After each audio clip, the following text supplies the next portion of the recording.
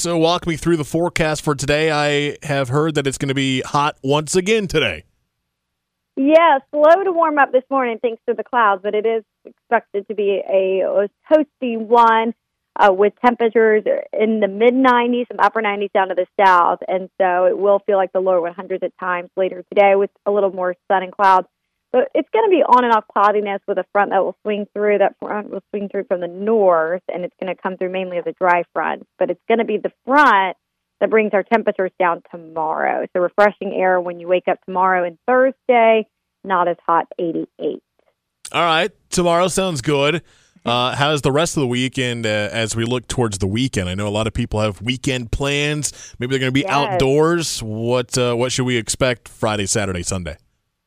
Well, we need the rain right now. It is trending that we will get some over the weekend with our next cold front, and it's looking like Saturday, maybe later in the day on Saturday. We're watching it closely, but we are expecting some scattered showers and storms on Saturday into early Sunday.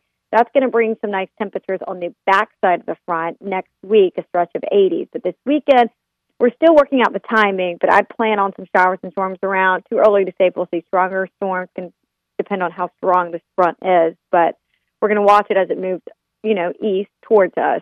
I just plan on some showers and storms because we need it. We haven't had it, and so it's going to be returning. All right, talk to me about everything that's going on in the Gulf of Mexico and the Atlantic Ocean. How's our good friend Gert doing? Good old Gert is barely hanging on.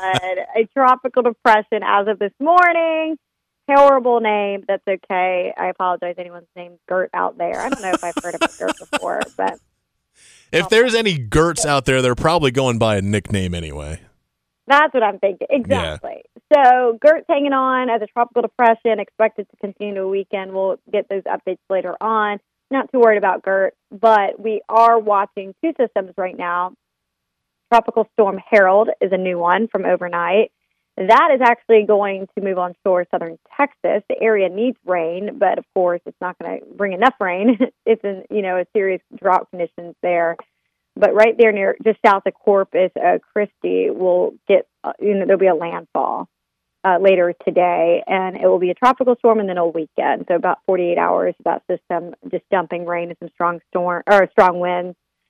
And then tropical storm Franklin, we're watching closely. That storm will move north over Hispaniola back into the Atlantic by late week into the weekend, and it could become a hurricane when it moves back over into the Atlantic. It will meander, and then it should stay away from us. Some steering should pull it away, but of course we're going to be watching that one closely. All right, so far so good. Nothing really too much to worry about here in North Carolina. Nope, not right now. All right, Laura Smith joining us here on the WPTF Morning Show. Thanks so much, Laura. We'll talk with you tomorrow. Thank you. Have a good one.